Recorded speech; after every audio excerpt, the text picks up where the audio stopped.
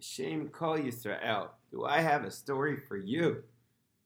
So the House of Love and Prayer that Rabbi Shlomo Carlebach ran in San Francisco in the 60s and 70s was a lot of different things for a lot of different people. For some, it was just a joyous synagogue, the first synagogue many people prayed at.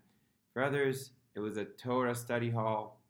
And for others, it was just a bed, a place to crash out, maybe to run away from whatever was going on. So there was a lot of people who came through it, and one of those people, her name was Chrissy. And Chrissy wasn't Jewish, but it didn't matter. Anyone who walked into the House of Love and Prayer was welcomed with a lot of warmth. And Chrissy felt so embraced, and she stayed at the House of Love and Prayer for a while. She would often tell about her horrible past, about her father, who was just, as she would say, a monster of a man. And so it went for a few months. Eventually, Chrissy revealed the truth.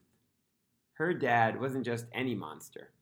He was the Grand Dragon of the KKK. Not exactly the type of guy who would be happy about her daughter hanging out with a bunch of Jews. And it's pretty frightening. But what could they do? She was hiding there. She was hanging out in the House of Love and Prayer, trying to get her life back in order. And one day, Chrissy got a call from her mother. And her mother told her, "Quick, hurry, do something. Your dad hired a detective, and they know where you're hiding." And at this point, Chrissy revealed the news, and the whole House of Love and Prayer went crazy. They were trying to figure out the game plan as to what to do when there was already a knock on the door, and they knew who was coming. So people fled, people jumped out of the window, people hid in closets. There's only one man who went to the door, of course, Rabbi Shlomo Carlebach, the head of the House of Love and Prayer. And he opens up the door and puts a wide smile on his face.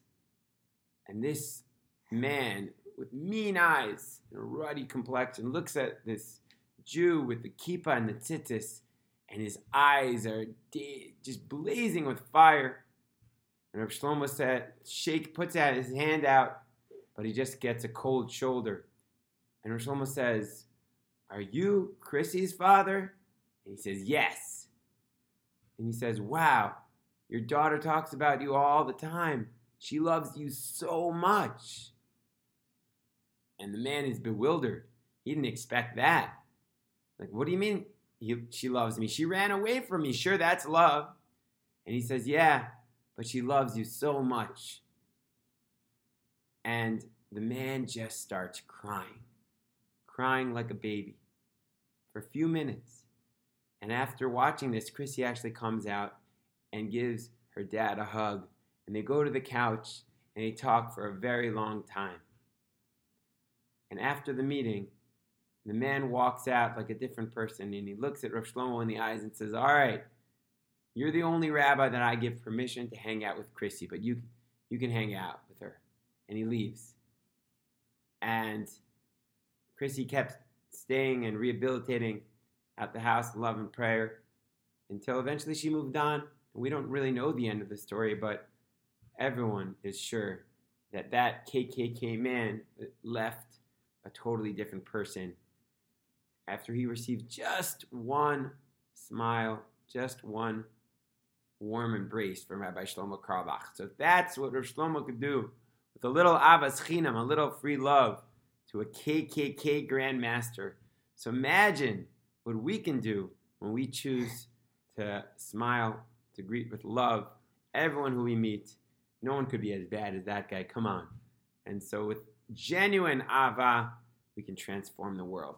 May we have a meaningful Tisha B'Av, and may every day be filled with Ahavat Chinam. Bezrat Hashem.